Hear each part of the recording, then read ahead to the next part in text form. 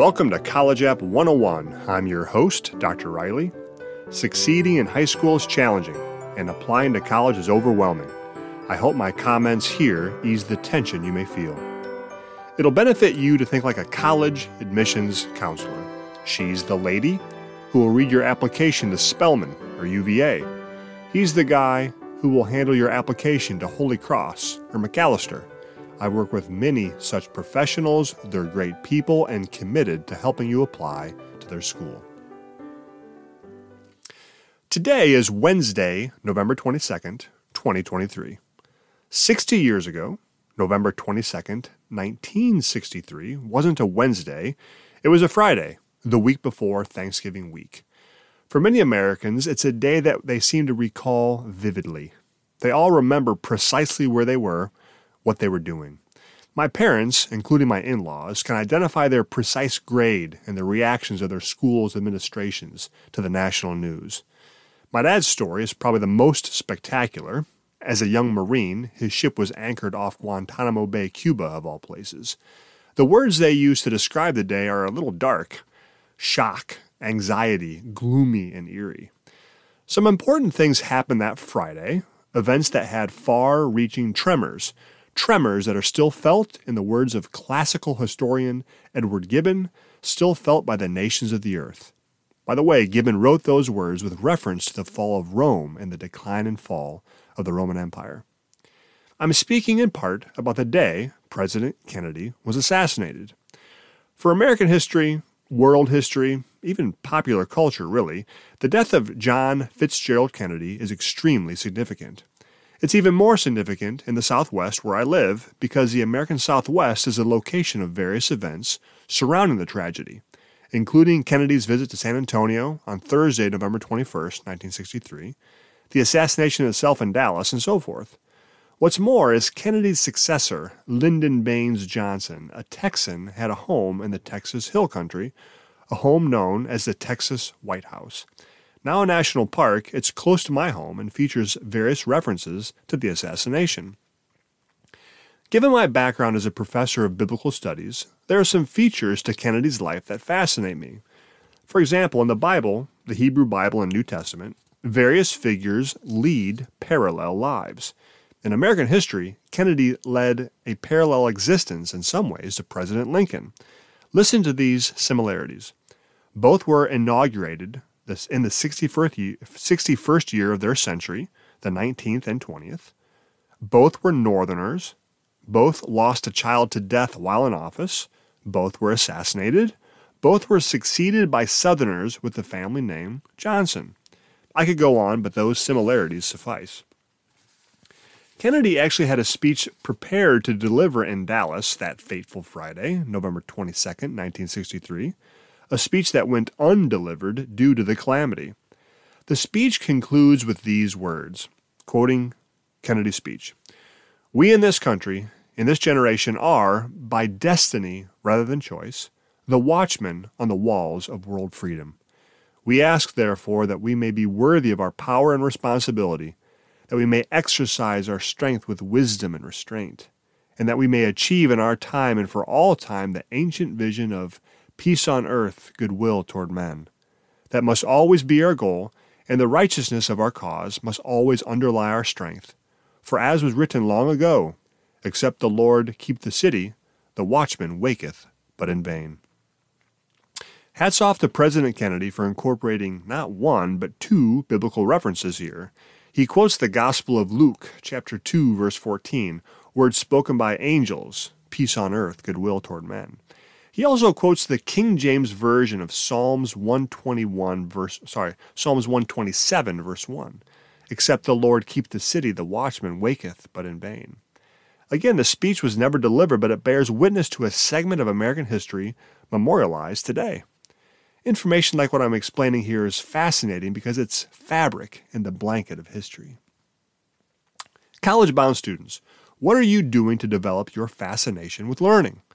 What books are you reading? What conversations are you having? Are you getting to know any new and interesting teachers who are pricking and developing your intellectual curiosity? It's been a while since I've raised these questions to you, but they're important They're important because colleges want to admit intellectually curious students. They want to welcome students with a love for learning into their community of scholars. Having spent many years on college campuses as a graduate student, faculty member, and academic advisor, I can say most people, all people, at least most people that are a part of a college's academic apparatus love to learn. They're intellectually curious, professors, graduate students, librarians, advisors. And showing that you too love to learn will be essential in winning admission to Cornell, UT Austin, Scripps, Case Western, UCLA, Rice. The colleges I just rattled off are selective, but all colleges want ambitious learners. A love for learning is inborn in some students. As you think about your high school classmates, some of them probably come to mind, but in other students, a love for learning needs to be developed and cultivated. How do you do that? Here are some ideas. Spend time with others who love to learn. I hope my love for American history and biblical studies is rubbing off on you. In your schools, there are teachers and students who love their subjects and are excited about their favorite classes. Invest time with them. Get to know them. Another tip, take classes from teachers who are known to work their students appropriately. More demanding teachers always did more for me than the less demanding. And if they're quirky, even better. One dear teacher is memorable because he was passionate about grammar. During lecture, as he touched on a topic of particular delight, his eyes widened and a quirky, crazed smile crossed his face. His fascination became my fascination. Another idea, hands-on experiences inspire learning. If you can have these outside the classroom, great. Visit museums. Go to historical landmarks. I live within a short drive to President LBJ's Texas White House. I wasn't even alive during his lifetime, but I love visiting there because it brings into focus a fascinating span of American history. Walking through the house, the hangar, and the runway sort of fills me with awe, given its role in American history. Lastly, with your parent or guardian, evaluate if your daily habits outside the classroom are enhancing your learning. If not, make adjustments. Is binge watching that TV series all day Saturday and Sunday making you excited about Monday morning's learning? How about gaming until the wee hours of the night all summer long? Are you eager to start school after several weeks as a gamer? Remember, successful people have learned to reject habits that hamper their goals and adopt habits that help their goals. Another passing happened on Friday, November 22nd, 1963, that is also worth memorializing today, 60 years later. All death is tragic, but given the age of the deceased and the way he died, this one is less tragic than President Kennedy. On Friday, November 22nd, 1963, one Clive Staples Lewis, or C.S. Lewis, passed away at his home in England. My earliest memory of C.S. Lewis is an elementary school teacher reading aloud to my class The Lion, the Witch, and the Wardrobe, the lead book in the Chronicles of Narnia series. That was probably the most memorable and greatest read-aloud book I ever heard. It opened a world of wonder. Eventually, a classmate in elementary school alerted me to its sequel, Prince Caspian. I still remember the thrill I felt discovering the Lion story continued. If you don't know the personal story of C.S. Lewis, it would be worth your time to learn. He was a university professor and author. His writing career was absolutely sensational, and he played a significant role in helping the British find comfort and hope during the Second World War. His autobiography, written after World War II, bears the title Surprised by Joy. If I were stranded on a desert island and could have only one C.S. Lewis book to read, I would choose That Hideous Strength, which is the conclusion to his space trilogy. The book has a college setting, which I appreciate, given my background in higher education. In addition to his books, Lewis was an avid letter writer, corresponding with adults and children about the books he had written. In 1985, a volume of his letters was published by Lyle Dorset and Marjorie Lamp Mead. It's called C.S. Lewis Letters to Children. The published letters span the last 2 decades or so of Lewis's life. I'd like to read the book's foreword, which his stepson, Doug Gresham, wrote. It testifies to Lewis's tenderness and ability to relate to children. Gresham says this, I first met C.S. Lewis late in the year 1953. I was only 8 years old, but then, but I can still remember our meeting. My mother said, "Jack, this is Doug. Doug, this is Jack," like grown-ups always do, and we shook hands. Jack was his nickname, you see, and all his friends called him that. His real name was Clive Staples Lewis. I think Jack was nicer. From the very first, Jack and I were friends. He showed my brother and me all around Oxford, where we climbed right to the top of the famous Magdalen Tower, up a dark, narrow spiral staircase that seemed to go on forever until at last we came to a short ladder and then out into the bright sunlight high above the roofs of Oxford.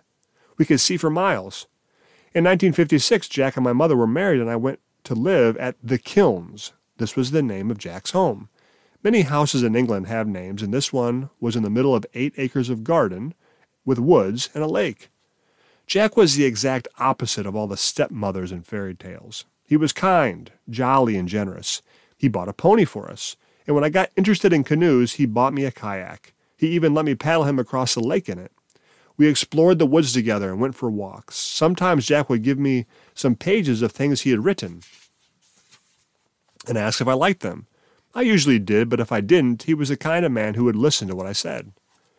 After my mother died when I was 14 years old, Jack and I became very close. You see, Mother loved Jack, and Mother loved me. So for Jack and me, a little bit of her lived on in both of us. One of my strongest memories of Jack was the evening after my mother died. It was the first time I ever saw a grown man cry. He put his arm around me, and I put mine around him, and we tried to comfort each other. Jack, too, is gone now, but he lives on for me in my memory, and for all the world in his writings, and for you in this book. I like that. Over the years, I've learned something about the waning days of C.S. Lewis's life. For example, when illness forced him into a nursing home, he requested 2 books, E.R. Edison's The Worm Ouroboros, vintage fantasy, and the Latin poet Virgil's The Aeneid, the epic poem about the founding of Rome. Some years ago, I tried Edison and failed, sadly. Virgil was easier. Important for our purposes today, Lewis wrote a letter on Thursday, November 21st, 1963, to a boy called Philip. You can find it in his Letters to Children book. Lewis writes these words, "Dear Philip, to begin with, may I congratulate you on writing such a remarkably good letter? I certainly could not have written it at your age. And to go on with, thank you for telling me that you like my books, a thing an author is always pleased to hear. It's a funny thing that all the children who have ever written to me see at once who Aslan is, and grown-ups never do. I haven't myself read the Puff and reprint you refer to, so of course missed the fault, but I will call the publisher's attention to it. Please tell your father and mother how glad I am to hear that they find my serious books of some value. With all best wishes to you and them, yours sincerely, C.S. Lewis." The next day, Friday, November 22nd, 1963, 60 years ago today, Lewis breathed his last, but he leaves a rich tradition of wonder to readers of all ages. Have I increased your love for learning today? If you say yes, I'll count myself twice blessed. But regardless of how you answer, college-bound students, know that your colleges want to admit intellectually curious students who are fascinated with learning. If you're not excited about Kennedy, Johnson, and Lewis, that's okay, but be sure to find fascination with another academic domain. If you've enjoyed this and other College App 101 podcasts, please share them through social media, Spotify, Apple Podcasts, or my website. Until next time, I'm Dr. Riley, your pre-college advisor and independent educational consultant. For more information about succeeding in high school and college apps, visit my website, collegeapp101.com. That's college, COLLEGE, app, APP101.com.